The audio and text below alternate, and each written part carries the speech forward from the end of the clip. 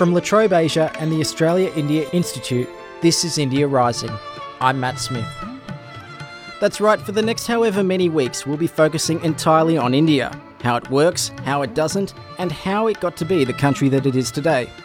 Some of this might be basic by design. India can be a complex place for the uninitiated, and we want this podcast to be open to anyone. With that disclaimer in mind, I'd like to introduce my co-host on this journey through India. I'm Robin Jeffrey. I'm an Emeritus Professor of Trobe University. Episode 1, A Post-Colonial Hangover. In 2017, India celebrated 70 years of independence from British rule. Prime Minister Narendra Modi addressed the country, calling for people to set aside their differences. India is about peace, unity and goodwill, said Modi. We have to take the country ahead with the determination of creating a new India. Can a new India emerge from the old? How has it been shaped by the years of the British Empire? This is India Rising. Firstly, to start off this episode, I suppose, can you briefly give your credentials? How long have you been teaching and looking at and researching India? I first went to India as a Canadian volunteer, Canadian equivalent of the Peace Corps, the Canadian University Service overseas in 1967. And I taught school for 2 years in Chandigarh, the capital of Punjab and Haryana, north of Delhi. And I kind of got the India bug in an intellectual way rather than a gastrointestinal way. And I've been fascinated by India ever since. So I did a doctorate at Sussex University when it had some of the really outstanding scholars of India working there. Then taught for 25 years at La Trobe and have been twice at the Australian National University. Since I've been semi-retired, I've been going regularly to the Institute of South Asian Studies at the National University of Singapore, which has been a great privilege. Can we begin this episode by having a bit of a recap? How did India come to be part of the British Empire, and what did Britain get out of it? There was a Cambridge historian of the British Empire, J.R. Seeley, in the 1880s, and Seeley gave a lecture in 1883 that he called The Expansion of England, which was about how the British Empire grew. And one of the lines in the lecture that often comes up in the context of India was, Seeley says, "We seem, as it were, to have conquered and peopled half the world in a fit of absence of mind." And it's sometimes said that the Brits came to rule India in a fit of absence of mind. Now, of course, they weren't even trying to get it. They kind of stumbled into it accidentally. And of course, that's not true. There were a lot of people who had a pretty good idea of what they were doing. And in the initial stages, it was particularly to make a whole big pile of money. We've got to go back to the beginning of the 17th century, the 1600s, to get this picture. Europe is developing capitalism. They're discovering how to run stock companies that sell shares and have members who are not up for the total debt of the company. The joint stock company comes out of this. So in 1600, the English East India Company is formed in England to trade to the east, to go out to India because there's knowledge in Europe that there's all sorts of interesting things there, like spices and fine textiles. So the English East India Company is formed. 1602, the Dutch equivalent, the VOC, the United East India Company, that's famous in the Netherlands and eventually runs Indonesia for a very long time.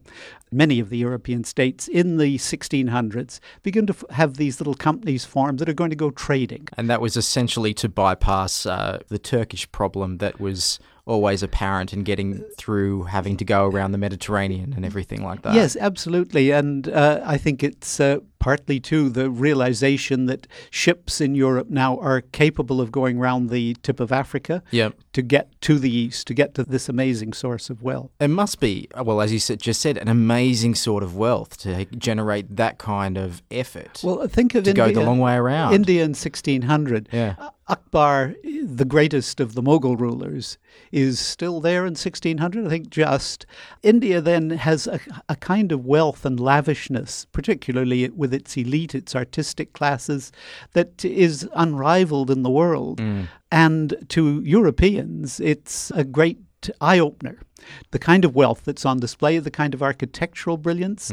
The Taj Mahal is another 40 years away from being built, 1640s, the Taj Mahal. These initial European traders are experiencing a glamour of a quotes, oriental court that really sticks in their minds and makes them think it may be dangerous, this going around the Cape of Good Hope and all the dangers that kind of expedition entails. But my goodness, the rewards are worth it when you come home with a shipload of spices or a shipload of these outstanding textiles made of cotton, which is such a novelty in Europe. So the East India Company develops a hold on that area, which is eventually, I'm skipping forward a little bit here with the story, but which is eventually inherited maybe by the British Empire. It begins with setting up what they call factories, little outposts on the coast of India where you trade. You build a little wall around them because you never know how the locals might take you. You might have to defend yourself at some stage. But you employ the locals? You employ the locals where that's appropriate, and there are some Europeans. Well, these little factories, of course, begin to grow. Jump ahead 100 years. By the end of the 1600s, this great Mughal empire is beginning to fall apart for various sorts of reasons. The European companies find they get sucked in to local Indian disputes more and more. So Indian rivals fighting for a piece of a pie that is breaking up, if you like, call on their European friends to help them. So the Europeans get sucked in to a certain extent. But it's in most cases, it's a fairly willing kind of sucking because they're protecting their interests. Yes. You've got to rule the country around you if you're going to trade in a lucrative way with the people who live there and for the goods they have there. So by the middle of the 18th century, by the 1750s, the East India Company is running an army of some tens of thousands of Indian soldiers. They continue to conquer the country. By the end of the 1700s, they've got most of continental India is being ruled by this East India Company, a trading company now getting a lot of help from the British government, that is the Crown. And that situation remains until the middle of the 19th century, till 1857, the so-called Indian Mutiny of boys' own paper sorts of stories, the First War of Independence, if you're an Indian nationalist, the Great Revolt, if you're thinking of kind of more neutral term for what happened. Indian soldiers revolt against their European officers. There's a war that goes on against the British for 14, 15 months. When it's over, the government of Britain steps in and abolishes the company and puts itself in the place of the company and says, well, we're going to have clarity and India is part of the British Empire. It's no longer being run at one remove by this private company. Yeah. Really only 90 years, 1857 to 1947, of direct British rule in terms of directly by the British government. Okay, so we're going to talk about what the British do in the country, what they do to the country, and what effects that has. But maybe if we can start that story by looking at the end of the British Empire in India, the end of British India. When British India ends, the country was divided in two, essentially by religious lines, with the majority Muslim in the west in Pakistan and Hindu India in the east. Why did what is called the partition happen? And what has been the effect? Easy question. Yes, indeed. There's been plenty of telemovies and real movies made on this topic over the last 10 or 15 or 20 years. And of course, it has an attraction to Europeans who can romanticize this period of empire. What happens in 1947, Pakistan, of course, is formed with an east and a west wing. Today's Bangladesh is East Pakistan in 1947. That's awkward. Yeah, and it's a pretty strange-looking beast. There's 900 miles of a hostile power between West Pakistan and East Pakistan for those 20 or more years of a united Pakistan existing. But what's happened in 1947, I think, is a product of the colonial state that the British develop from the time of British rule and with greater urgency after 1858 when India comes under the direct rule of the British government. So you create a modern bureaucracy with you have courts, you have recorded decisions, you publish rules and laws, and these sorts of things take on a permanency that previous empires had not found either possible or perhaps even necessary. You begin to collect data, you collect censuses, you take land reform, you take land because you want to extract revenue from it, so you survey it in very meticulous ways and you impose on the land regular taxation demands, whereas previous empires would be a bit flexible. They might come in and take a whole lot from the peasants in a good year. In other years they'd say, it's a bit easy. You had a bad year. We won't tax you so heavily. The British system was no. You're up for this amount and you pay it whether it's a good season or a bad season. Much more systematic, modern bureaucratic kind of system. Information gathering and the ability to transmit and retain information. In the old imperial days, no doubt there were riots between religious groups in particular towns or villages, but what began in the village stayed in the village very often. In the new system, a riot would be communicated through the newspapers. There would be a police report. It may go to the courts, in which it would be the outcome of the riot would be prolonged for days or weeks, and then people would have recourse to maybe the census report to say, well, look at those bullies. They're 80% of our local population, and they came in and beat up us 20%. You get these kind of majoritarian possibilities made real. Groups are then able to say, well, look, we need to be protected against that group because they're bigger than we are, in a way that the size was not so conscious in the kind of pre-bureaucratic, pre-colonial state days. So you begin to make people conscious of identities on a wide scale that they weren't necessarily conscious of in pre-colonial state times, pre-bureaucratic time. So essentially they made this distinction by religion. Is that what you're saying? The 80%, say, in an area might be Muslim, the 20% might be Hindu. Religion, but also caste. You see, the British wanted to understand the caste system. They often saw things that they thought were bizarre, made no sense at all. So they begin writing down what caste you belong to. So they do a census every 10 years. From 1871, there's a decennial census, and these goes on today. And they're amazing documents, but there's a terrible attempt to try to jam, if you think of 20 blackbirds baked in a pie, you try to jam an awful lot of blackbirds into that pie dish that is the census report. So it's messy. Castes are slippery. But you have to give them a category, put a name to them, and print them in the census report, because that's what census reports do. So you begin to get a crystallization of identities that didn't exist before. Some of that fluidity begins to go. So for social identities, whether it's religion or caste or language, languages begin to get recognized in similar sorts of ways. Now that leads to politics eventually as you begin to talk about democracy, which the Indian elite, tiny though it is in terms of the total population of India, but from the 1880s, there's a sizable elite of hundreds of thousands of people who read English, who speak English, who have imbued what the British regarded as an English education. And they know about liberty. They follow British politics, where a struggle for democracy is going on. And most of all, they follow Irish politics, the struggle for freedom in Ireland. And these become powerful influences. But religion and caste are one ways, and language are one way of mobilizing people for political purposes. And of course, it's religion that is the breaker in 1947. So was that an internal development then? It's not something that the British decided to impose as they were leaving. It sounds like something that came from a local decision. The demand, of course, is bubbling up. In the Pakistan resolution of the Muslim League. The Muslim League is a political front formed in 1905 as a counter to the Indian National Congress, which was the elite group claiming to speak on behalf of politicized India, demanding increased freedom for India, increased participation in the government of India, looking at the Canadian and the Australian models by the turn of the last century. So they're looking for really what's being asked for in that 20-year period from 1900 to the early 1920s is something like what Canada and Australia had, responsible government within some kind of British federation. And the British, of course, aren't willing to give that.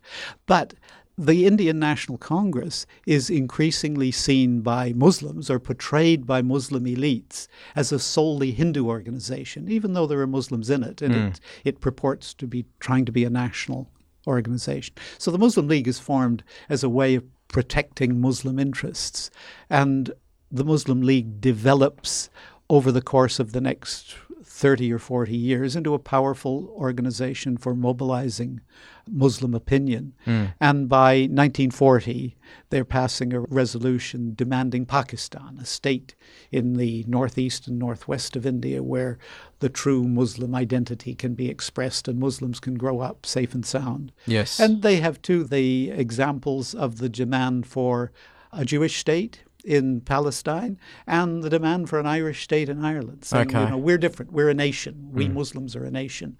The Hindus are a separate nation, so we need to be separate, just as Jews need a state, just as the Irish need a state. So these kinds of examples are driving some of this. Not only do you get partition, though, but you also get displacement. So it isn't just cleanly this area is Pakistan, this area is India. You get, you people need to leave where you live and go to Pakistan. You people need to leave where you live and go to India because you're Hindu.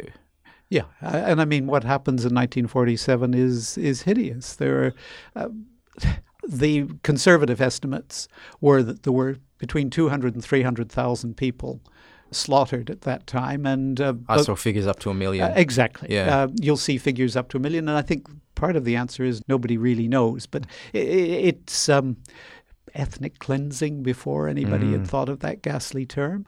And in a strange sort of way, it wasn't supposed to happen. I don't think the architect of Pakistan, Muhammad Ali Jinnah, had any very clear idea of what would happen in a Pakistan once it was created. And he gave some indications, and he said, well, look, we just want a state where Muslims can feel that it's their holidays being celebrated and not somebody else's, but we'll give equal rights to everybody who lives here.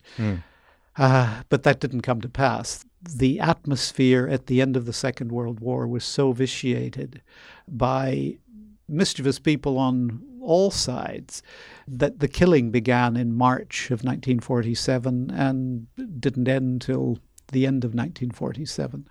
And in the course of that, we got probably 10 million people going back and forth in the West. And then in the East, similar sorts of migrations, but over a longer period. The migration from East Pakistan back and forth went on for about another 2.5, 3 years in a slightly more orderly, but still pretty brutal and awful way. When I went to India in 1967, that was 20 years after partition, and I taught in a school in what was Punjab, had been Punjab in the old days. And Punjab, of course, had been divided down the middle. And every teacher in the school had a partition story. Yeah, some of them, of course, more ghastly than others, but every teacher. And most of the students, I was teaching sort of 10 and 11-year-olds, and all their parents, they grew up with partition stories. It's a grisly chapter, and it's one of the 3 grisly partitions of the first half of the 20th century: Ireland, Palestine, and the British Empire and India. And none of them have had particularly happy endings. So it's a big question. It's a loaded question. But was the British Empire a good thing or a bad thing, particularly in the context of India? How do you even start to approach that sort of thing? It's still a hot topic these days. Yeah, I think it's probably been a good thing for later generations of historians because it's given them plenty to dine on for the last 70 years. In the last 15 years, it's been particularly ferocious because there are very high-profile historians, public intellectuals like Neil Ferguson making a case that the British Empire was really a very good thing, and all the chaps who got imperialized should be very thankful for having had the uplifting experience. But then people like Shashi Tharoor, who's got a book around at the moment called Inglorious Empire, which is an absolutely swinging attack on the British Empire. It began out of a debate at the Oxford Union, which apparently the charming Shashi won hands down. I'm making light of this, but it's an amazing romp through all the wrongs and the bigger wrongs and the even bigger wrongs of the British Empire in India. We've had these kinds of debates going on I come down with the idea that it happened. You have to understand how it happened, why it happened, and some terrible things happened. The British were not in India to do India a lot of good. Any good that may have come of British rule in India came as a subsidiary to the fact that the British Empire was there initially to make money for private companies and private traders, and then later to advance what were seen as British strategic interests as the global dominant power throughout the 19th and early part of the 20th century.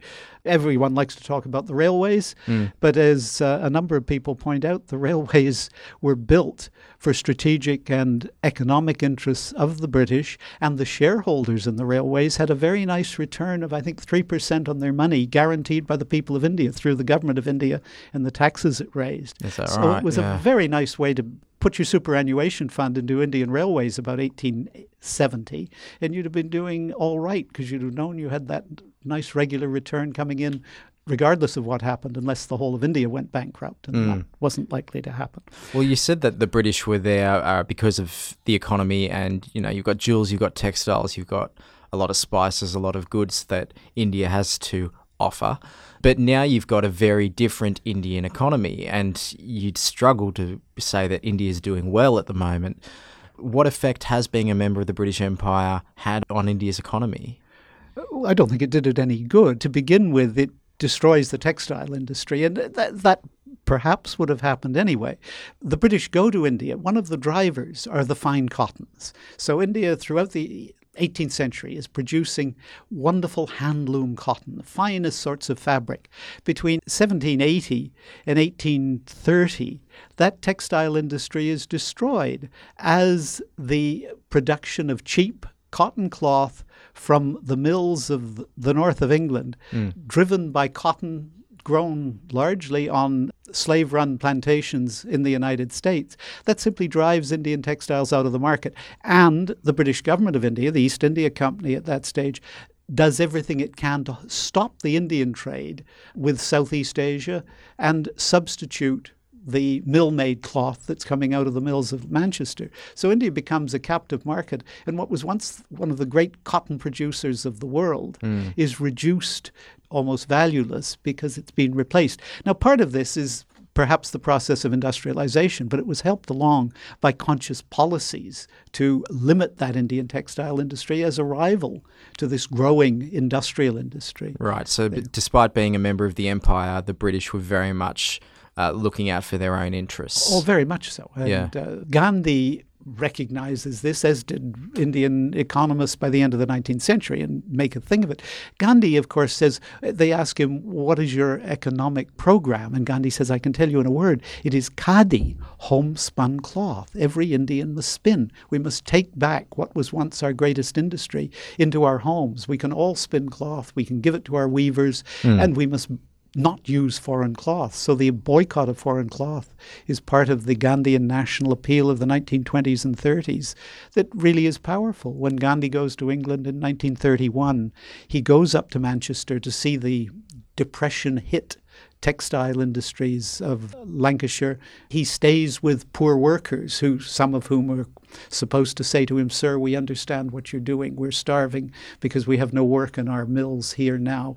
You're discouraging our cloth in India, but we understand you're fighting for your country's freedom. So it makes a very uplifting kind of story for the Gandhian side. Yeah. The million-dollar question is, would the economy in India be better off if British India was never a thing? It's hypothetical. It was hard, I think, for the rest of the world to resist this phenomenon of the 17th, 18th centuries onwards, capitalism, and the ability to put together investment to do huge projects that previously had been unthought of.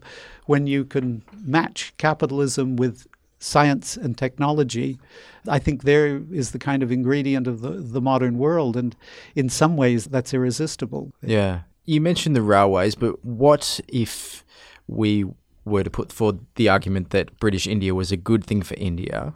What did India get out of it that they've got in place today? Well, if you were putting that kind of argument, you'd say the legal system of courts and laws that was codified in the 1860s. So the rule of law would be one of the things put forward. The railways and communications, post and telegraphs. When Indian kids in the old days were forced to write letters on the benefits of British rule, it was always the poor old post, telegraphs and railways that had to get rolled out.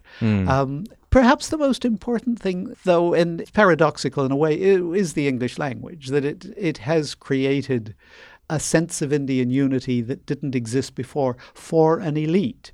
And in doing that, the use of English both unites and divides. It unites the country geographically, but it does divide in terms of class. The snobbery about a good English accent has always been there. The mocking of someone who speaks very effective English, but with a pronounced Indian accent and Indian usage, that used to go on. Perhaps it's happening less and less. That's one of the good things. One of the more attractive qualities of Narendra Modi is that he doesn't purport to speak English well, and he makes no bones about that. And he speaks Hindi or Gujarati whenever he can. And that's probably a good thing. I don't think India, as we know it, can dispense with English, and I don't think it's likely to. I think more and more people will come to have a reasonable command of English. Nevertheless, it's a divider in terms of class. It's a uniter in terms of geography. Yeah. What is the relationship now then between India and England like? I think for both of them, it's not a particularly important relationship. That may seem paradoxical, but the British DFID, the British Overseas Development Mission, still has projects in India. There's still a sizable British investment in India, as I understand it. There's sizable Indian investment, of course, in Britain, in the steel industry, in Jaguar cars, owned by Indian capitalists now. There's the other great British connection now, of course, is the huge Indian and Pakistani and Bangladeshi population that lives in Britain. Something like 3.5 million people identify as coming from one of the three big South Asian countries today. And that's perhaps the most important aspect of the relationship, though somebody like Sadiq Khan, the Lord Mayor of London, who's born in London of Pakistani parents, I don't think Sadiq Khan identifies particularly strongly with Pakistan today, but nevertheless, those are his roots, his origins, and in the best of cases, that should lead to greater understanding. In the worst of cases, it can lead to greater misunderstanding, I suppose. What about as far as the British Empire? What's the sentiment from both sides? Do the British look back fondly on their colonial brothers, and is there resentment on the Indian side? More and more young Indian men and women look to the United States for their education rather than the Oxford-Cambridge thing, which the Oxford-Cambridge Brit attraction was there 50 years ago, maybe even 30 years ago, much less so today. Whereas I think the US attraction is still there in terms of looking for your higher education, for one thing. The romanticizing of the empire in India, I think, has been fostered by a lot of telemovies and so on. If we go back to the Paul Scott wonderful series, The Raj Quartet, that was made for television about 35 years ago, it, I suppose, didn't romanticize, it didn't paint a particularly attractive picture of British rule, but nevertheless it was all a little bit homogenized, and I think gave people this sense of, handsome soldiers running around in red tunics and riding horses that goes with the British Empire. And the publishing industry, of course, still finds that kind of imperial story very attractive, it seems, for British audiences of readers. On the Indian side, I don't think most young Indians really care a great deal about the English. They'd rather beat the Australians at cricket. I don't think it's a relationship now that has an awful lot of, what should we say, visceral engagement. It doesn't stir people's stomachs on either side a great deal anymore. Elites will get worked up over it, over when are you going to bring the Kohinoor diamond back? And then, of course, where are you going to bring it back? Because you bring it back to Pakistan or Afghanistan, or India or maybe Iran. There'll be a few bidders for that. Democracy, Indian democracy, is a product of that liberal British Empire, because it was a liberal empire in some ways. It did take baby steps towards giving people greater participation in it. It did create a well-educated elite created universities for its own ends, but in ways that the French and the Dutch didn't do in Vietnam or Indonesia. So that whole notion of English liberalism is one of the legacies, and to my way of thinking, that's a good thing, because I can't imagine India as the state, the sovereign state we see today, existing in any other way except as a democratic federation with a strong, strong streak of liberality about it in terms of what you're allowed to believe, what you're allowed to say, because it is so diverse. India today is the size of Europe and about 2.5 times the population of the European Union.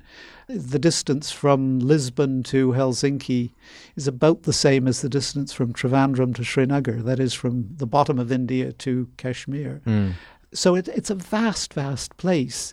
The federation that evolved through membership of the British Empire, seeing the Canadian, Australian and American examples played out through British eyes, led Indians to believe a federation was the way for their government to be constructed. I think that's right. And the democracy is almost essential because it is so diverse. There are so many voices. To rule through only a single set of voices would be very, very, very difficult. You've been listening to India Rising, a podcast from La Trobe Asia and the Australia-India Institute. It featured Robin Jeffrey, and I'm Matt Smith, your host and producer. This has been a podcast from La Trobe University. Thanks for listening.